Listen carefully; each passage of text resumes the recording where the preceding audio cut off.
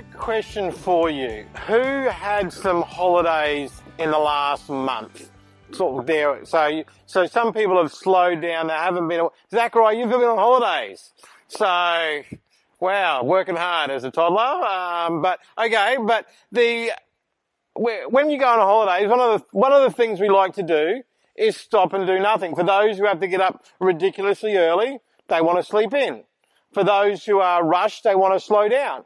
And so the thing is, we come out of, a lot of us at times will have some kind of holidays near or around Christmas, and we slow down or we stop for a bit. We may get away, we might go do something, even going somewhere where maybe you go somewhere and you go out for dinner a bit more, and all of a sudden, even preparing a meal becomes less. And so you have a bit of a break from that. And so that's all well and good, but the thing is, we are now in the 4th week of 2022. And for some of you, all of a sudden that rest, that break, that stop, that sort of get away from it all feeling is actually rapidly gone. It's going, oh yep, life is speeding up, I'm getting crazy again, I'm committing myself to doing various things, getting things started, and it's just all, maybe some of you, those with New Year's resolutions going, I'm going to go to the gym, you're thinking about it more now, you haven't gone yet, but you're thinking about going more now, so you're feeling that pressure. And so we've been talking the last few weeks about redeeming your time. And it comes from a verse in Ephesians where it says God commands us to redeem our time. Why? So that we can do the will of the Lord. Because the thing is, again, as I've said each week, time is this great equalizer. Each one of us have the same amount of minutes every year that everyone else has. Again, at different times of life, there will be different periods of time when you'll be more busy. If you've got young toddlers, it's just going to be more busy. If you've got great grandkids, you get to send them home. Like, it's a great feeling. You get to send them back and go, oh, we can now do what we want. But parents, if you can send them to grandma sometimes, but most of the time they come back. So there's going to be different seasons of life which will have more things for you to do, but we all have the same amount of time. And so it does come back to us, redeeming our time, and so that we are doing the things that God wants us to do. And how do we redeem our life? So we'll be looking at the life of Jesus, and there's going to be 7 principles by the time we finish of how Jesus managed his time. Because one of the things we're going to look at today, I'm just jumping ahead a little bit, the fact is when Jesus came to earth, he was now bound in a human form. Jesus, when he was in heaven with God the Father, he could move, he could do things instantaneously, but all of a sudden, he's human, he has to grow in human years, he has to take the time to do everything. And the thing is, even though we've established, even though the first century where Jesus was, even though he didn't have the internet, he didn't have a smartphone, he didn't have something beeping reminding him to go do something else, he didn't have distractions like that, there was the human limitation that he had, and that he would have been pulled in millions of directions. Even that passage that Stanley read for us today, we're going to look at it in a second, there was more demands on him than he could actually do. And so he had to figure out what was most important. And so far, we've covered 3 principles. And the first principle is start with the Word. If we are going to redeem our time, we have to start with a place where we are instructed, guided, filled, equipped, focused on the things that God wants us to do. And if you listen to the world and what it wants you to do, it's going to be a very different how you live your life out. Because in fact, the world says you need more, you've got to do more, you've got to be more, and it's just more. And all of a sudden you try and capture that idea that the world is telling us, and it leads to what we talked about last week, the descent of noise. But principle 2 is let your yes be yes. If you say yes to something, if you to get it done. We talked about these open loops, that if sometimes we say yes and we don't do something, all of a sudden we have the pressure of that weighing us down. And I've really noticed this week, as I've been talking about it, I've got this open loop. I've got this thing happening. I haven't written this down somewhere. I've got to get this done. I've got to send this email. And I've really noted at times the pressure that we feel when we allow our our to-do list to raise. And so today we're going to sort of do the balance of that, because sometimes our problem with letting our yes be yes is that we've said too many yeses. We've actually said yes to too many things. And then the third principle was dissent from the kingdom noise. So sometimes we need to actively separate ourselves from the noise, whether that is the noise of our thoughts, the noise of the pressure of this world, and we have to get alone with Jesus. And we actually see a few of those principles played out in the passage that was just read this morning. So as we look at that passage, so Jesus had been, first of all, we see he was in the synagogue. So he'd gone to church, and he came out of church, and all of a sudden, there was stuff for him to do. The first thing he went and did, he went to someone's home, and they said, Simon's mother-in-law is not well, and so Jesus wasn't worried about COVID or anything like that, just went up and healed her. So that's ticked that off the box, he got that done, and then I don't know whether other people got the word that that's what he was doing. All of a sudden, the crowds came with people needing healing. There was people that needing have their demons sort of thrown out, and so Jesus was busy with the crowds. And I can see his disciples sort of handing out those tickets that you do at the deli at times, and going, okay, your number 1082, just stay over there. Your number will be called when it's the time. And so Jesus was surrounded by this. But then we see that night, what did Jesus do? He actually went away by himself. And so Jesus is actually practicing that dissent from the kingdom noise. He's actually practicing being alone with God the Father. He has had a big day of ministry. He has had a big day of giving of himself to other people. And so to reset his compass, to refill his heart, he went, I'm going to give up on some sleep because I know where my source of strength is coming from. And so he invests in that. And I think that's an important word, invest. I'm going to use it a bit more today. But it's one of these things, when we take the time to do something that is valuable in our lives, we invest in it. And some things, like, because we invest in it, it's going to take time for that to happen. Okay, we'll get to that point a little bit later. But basically, Jesus was out by himself, and all the crowds rock up again because they went, Jesus did a fantastic job yesterday. The crowds rock up with more people to be healed, more stuff to happen. And what does Jesus do? He actually says to his disciples after they said, everyone's been looking at you. Now, again, for most of us, I can't speak for you, but I know for me, if I've come to church and there's a whole lot of people waiting to see me, I don't sneak out the back door. Okay? I won't do that. I will. Okay. Yep. Okay. I'll get to you in 5 minutes. I'll try and catch up with everyone I can. Now, for some of you, you might be the total opposite. You go, someone knocks on my door. Even before I open it, I'm going to sneak out the back door. That might be you, but for me, I'll be in that position where I'll feel obliged. I'll feel responsible. I might even feel a little bit special because all these people want to come and see me. Now, Jesus had a crowd of people wanting to come and see him. He didn't feel any of that. He said to the disciples, let's get going to the next town because I'm needed over there.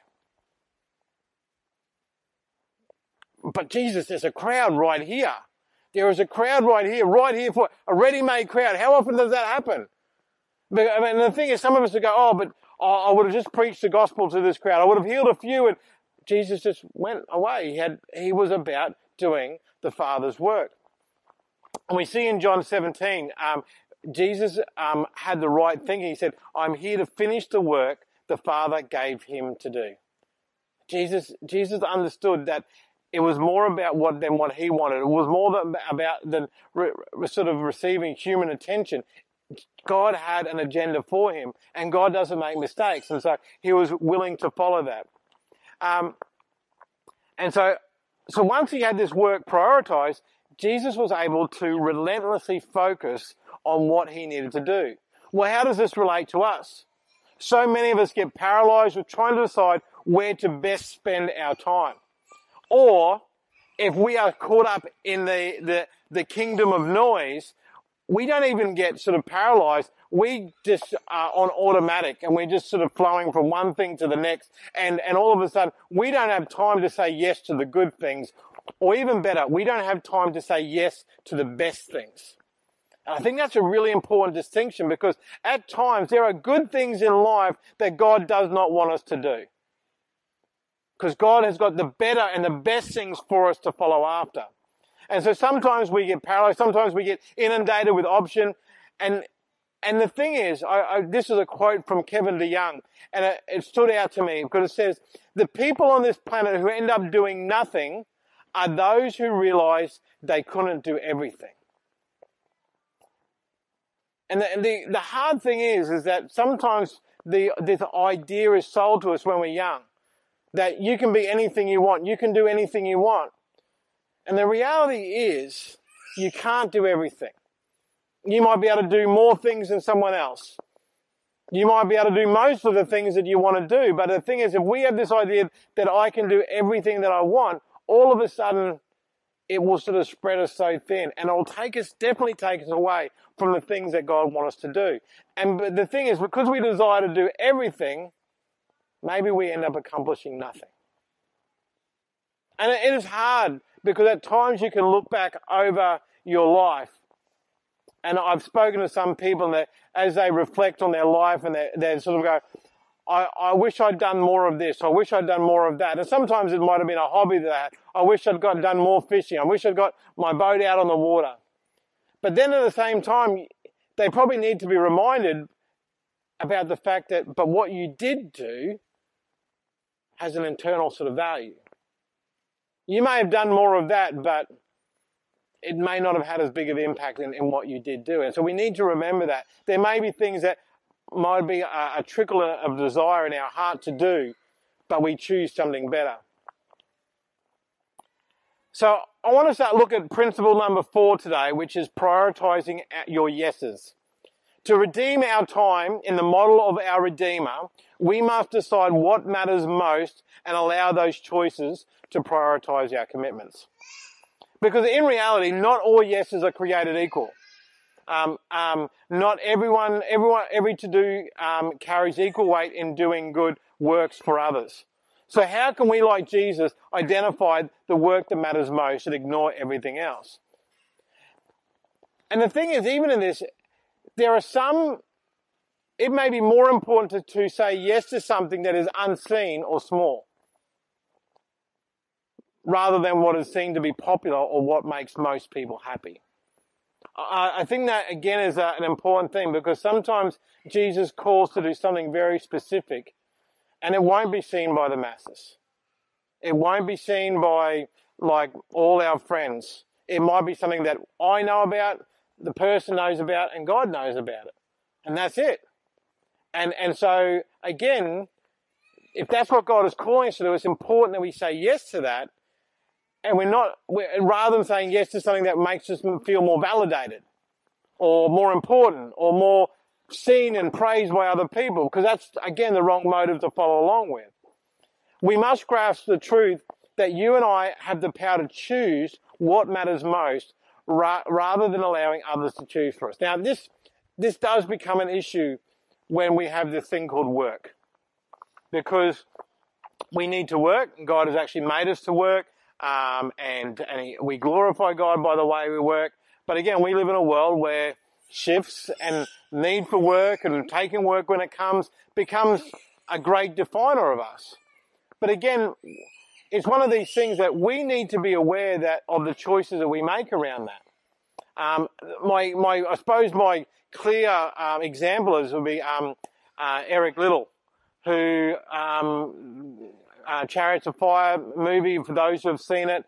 For those who are unaware of the story, great sprinter, and the Olympics came up, and his event was going to be on a Sunday. And he said, I won't run on a Sunday because I want to honour my God. I'm going to say no to that. Now, the thing is, everyone thought, oh, you're crazy, it's just one Sunday. But that was a choice he made. And he could have lost the opportunity to do something else. He didn't know there was going to be the opportunity for gold again, but he said, you know what? To prioritise my yes and say, this is what I will do, at times will mean you say no to other things that might be important, but not as important as this. And that's part of our reasoning when we say yes to something, we are always saying no to something else. And that's a reality of life. When we say no to God doing something, or we say yes to do something that God doesn't want us to do, we are saying no to God. When we directly say, God, no, I'm not doing this, we're saying yes to something else. If we say, I'm going to spend more time at work, we're saying no to spending more time with family. If we're saying, if maybe you don't have family and things at the moment, if I'm saying yes to do more work, you may be saying no to rest.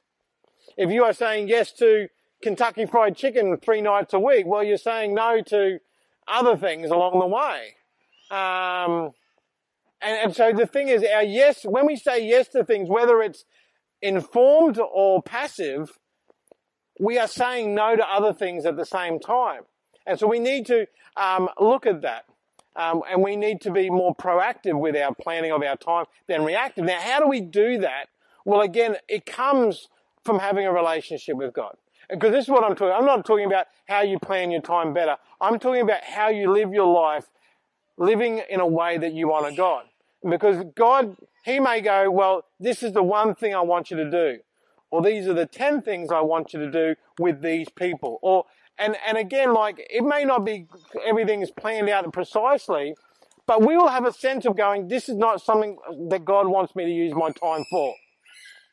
And so, at times, we've got to sort of weigh those things up and bring those things before God. Well, the thing is, and it was really important for Jesus to do exactly the same. Because if Jesus said yes to everything, not everything would have got done. There was time that He walked away from towns, times that He walked away from crowds, time that He went and was by Himself, time that He went and He focused on the individual, time that He went and focused on the disciples. In fact, what you need to realize is that the church was not birthed or built until after Jesus left. He left that work unfinished. You think, well, Jesus just shows up, clicks His finger here and there, everything's done, goes back to heaven, we go to heaven, everything's all done. Well, no, that's not the way God has worked in this situation. He's actually left the job of building the church along with the Holy Spirit to us. And fortunately, Jesus does not have that expectation on us to get everything done. There is a step that we take as we doing that. So we need to understand that we need to say yes to the right things, and in so doing, say no to the wrong things, or the not God things. And this is why I think it's easy to say no to things that are wrong for us. Okay? It's harder to say no to things that aren't right for us. Good things. Oh, you should be doing this. Oh, you should be doing this. And I want to make it really clear. I'm going to invite you to be involved in things that our church does all the time. But this is where you've got to be at peace with this. You've got to pray about it. And if God says yes, what I'm telling you, you've got no choice. If God says no, well, you've got no choice there. Well, you actually can choose to do it still. We can still serve in the church for human glory. We can still do good things for God, even though God doesn't want us to do it. But the thing is, I give you permission to agree with God and volunteer where God calls you to be. But this is the one thing I know. God will call you to do something. God doesn't sort of sit back and go, well, no, the church leaders have kind of got that in hand. Like, Keith can do the rest of it. No, God calls the church to serve His kingdom. And so, what I say up the front may not be the thing that God calls you to do to say yes to, but God will be saying, you need to say yes to this other thing. And so that's where it comes back to that first principle, starting with the Word. If you are not walking closely with God, it makes it, I won't say impossible, it makes it very difficult to say yes to the right things, to yes to the God things. One of the things that we need to realize, this is in the same way that when Jesus was on earth, He was limited by His humanness. We are in that same situation. And it becomes our fifth principle, which is accepting your unipresence. Now, that's not a new COVID variant, unipresence. But basically God the Father is omnipresent. When Jesus was on earth, He was unipresent, meaning He was in one place at one time. He had to take one step after the other to get to where He was going. There was no teleporters, none of that. It was a walk that he had to do. And so to redeem our time in the model of the Redeemer, we must accept our unipresence and focus on one important thing at a time. And the problem is when we come back to the third principle, the kingdom noise, when we are overwhelmed by the kingdom noise, when we are sort of just flooded with different things that sort of have our brain going a mile a minute, have our bodies going a mile a minute, all of a sudden we go, I can do it all, I can do it all, I can do it all. And it is not possible. And it destroys us physically, spiritually, emotionally. We need to realize that we are unipresent. And we can do one thing. Jesus had to deal with many of the same challenges that we face today. And as we seek to redeem our time, it included frequent distractions that competed for his attention. Jesus was, we talked about some of these last week, Jesus was walking somewhere to heal someone's daughter. Someone stopped him along the way. Jesus is preaching to a crowd and someone comes in through the roof. Jesus was on the way to doing different things when he was stopped and distracted. Now the thing is, Jesus probably knew that these weren't all stoppages. They weren't all distractions. They were planned by God for him to look into. And so Jesus had to be aware of what and when these times were. There were times when Jesus welcomed these distractions, but other times Jesus made significant effort to eliminate distractions and cultivate depth. So he actually moved to a position at times where he would be just with his disciples. I'm going to feed you guys. I'm going to fill you guys. I'm going to teach you guys. I'm going to correct you guys. I'm going to keep the crowds away right now. I'm going to invest in you because you are going to be this bedrock for this new church that is coming. You are going to do that. You need some time. Other times he spent it with the crowds. Other times he spent it with the crowds and he'd tell them a parable and everyone's going, oh, that was a great story. And everyone's not really wanting to stay up front. I don't know what he's talking about. And then his disciples can get to him later. And when they had that time alone with Jesus, I don't know which one it would have been. You know, because the thing is, you don't want to be the one that asks that question because everyone else is going to pretend, oh yeah, I knew what Jesus was talking about. And you know that. Like when I ask a question, I go, oh yeah, I knew what he was saying. Just want to show off. But the disciples, one of them would go, Jesus, what was that all about? And Jesus would take the time just with them. And then Jesus would take the time to be just alone with his Father. You see, Jesus, he prioritized his time. He didn't do a worldwide tour. Go, okay, I'm going to go to Rome next and then to Africa and go to the British Isles, which is really uncivilized right now. Well, I'm not saying now, like I'm saying back then now, like it's a little bit more civilized now, but the thing is, Jesus didn't do a world tour. He focused on Israel. He focused on his disciples. He invested that time there. Jesus realized he could not do everything.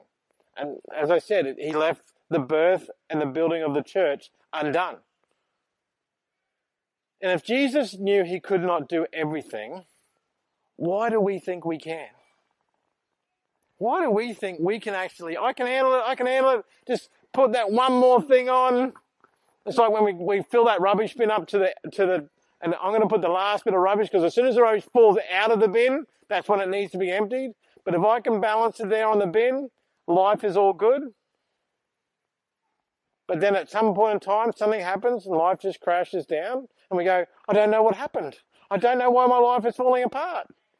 Well, we weren't where God wanted us to be. We need to understand this reality for ourselves that we can't do everything. Our fullness of life will not come from fitting in more, or getting more, or doing more, or having more, or being more. But in understanding our limitations and therefore rather than overflowing on our yeses, our fullness of life will come from doing more of the things that God wants us to do. Because do you think God is going to sort of overwhelm us to the point of mental breakdown? God won't do that. God cares for us. He is not like an employer who says, you know what? The most important thing for me is making money. So I'm going to work you really hard. Or the most important thing is making me look good to my superiors. So I'm going to work you hard. God is not like that. It's not in his character. And so we need to realize that when we say yes to the things that God wants us to do, life will be better. Life will be better. I'm not saying it will be easy, Because again, it might be he calls you to go to deepest, darkest Africa. He might call you to go to mission to places like, he might call you to go to like, let's go save America, or let's go save England. Like those deep, dark places like that. I'm getting stared from the front here, right there.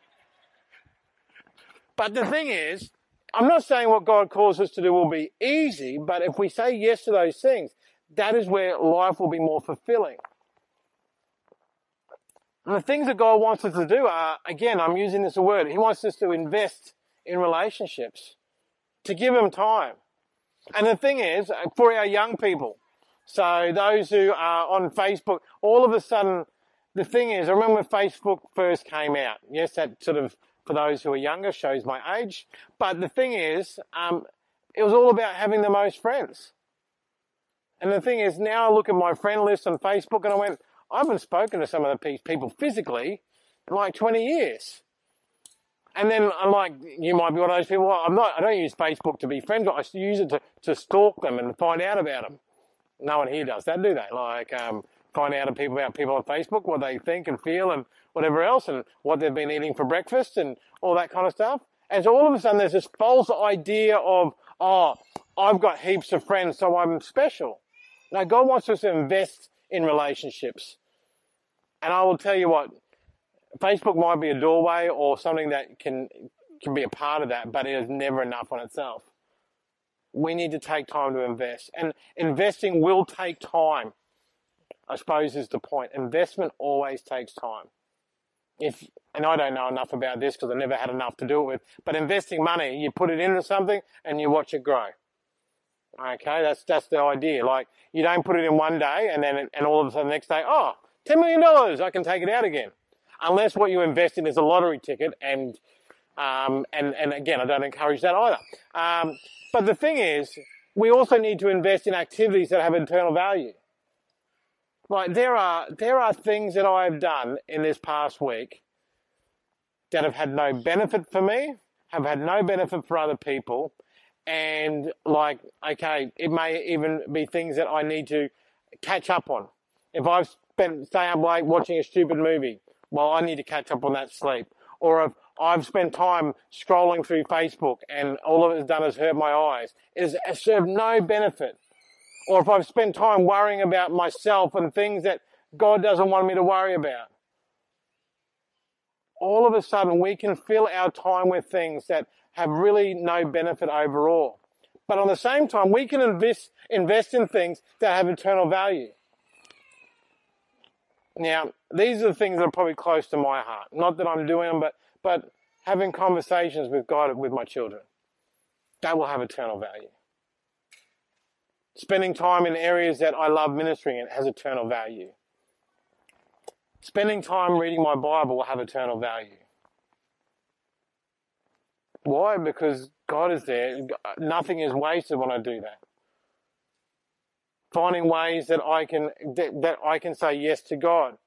It can be about sharing faith. It can be about showing love. It can be about growing with God. And it can be about being obedient to his call in our lives. All these things will have eternal value.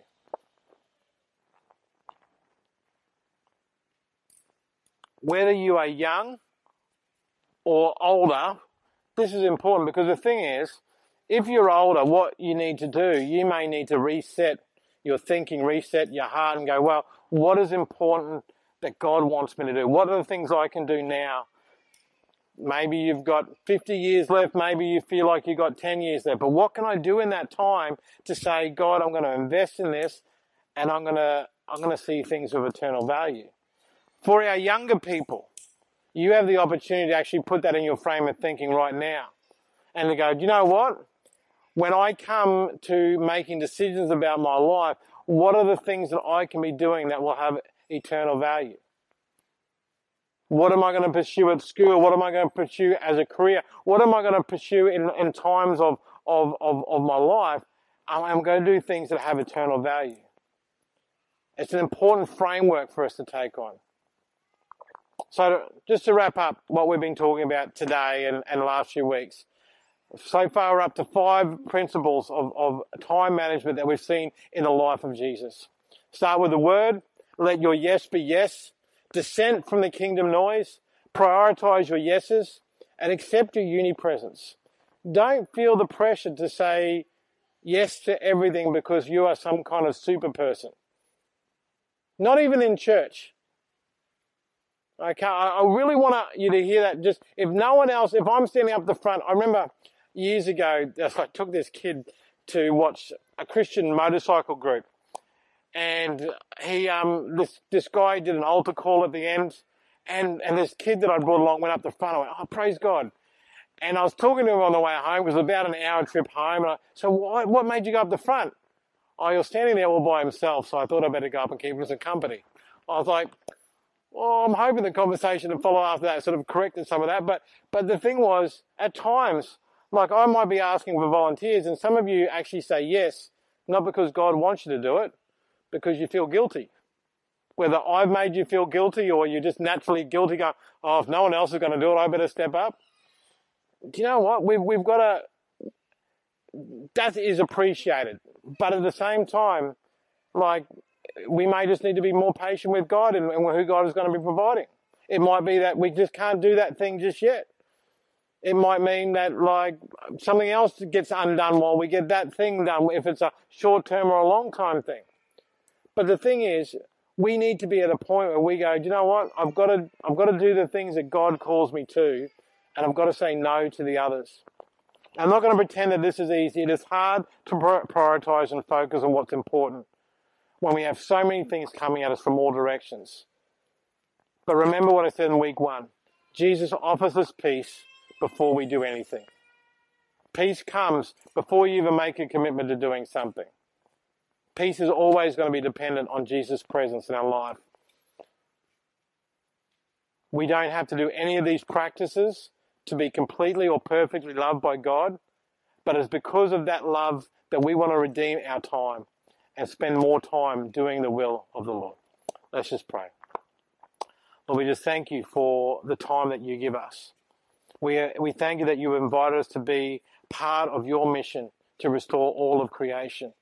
We thank you for the gift of free will and the freedom that we have to choose our path. But Lord, we desire to glorify you.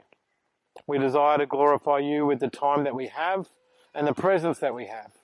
We desire to glorify you, to be saying yes to more of the things that you desire for us and no to even the good things that are not in your will for us. Give us the wisdom and discernment as we prioritize and focus on what truly matters. And we pray this in your name. Amen.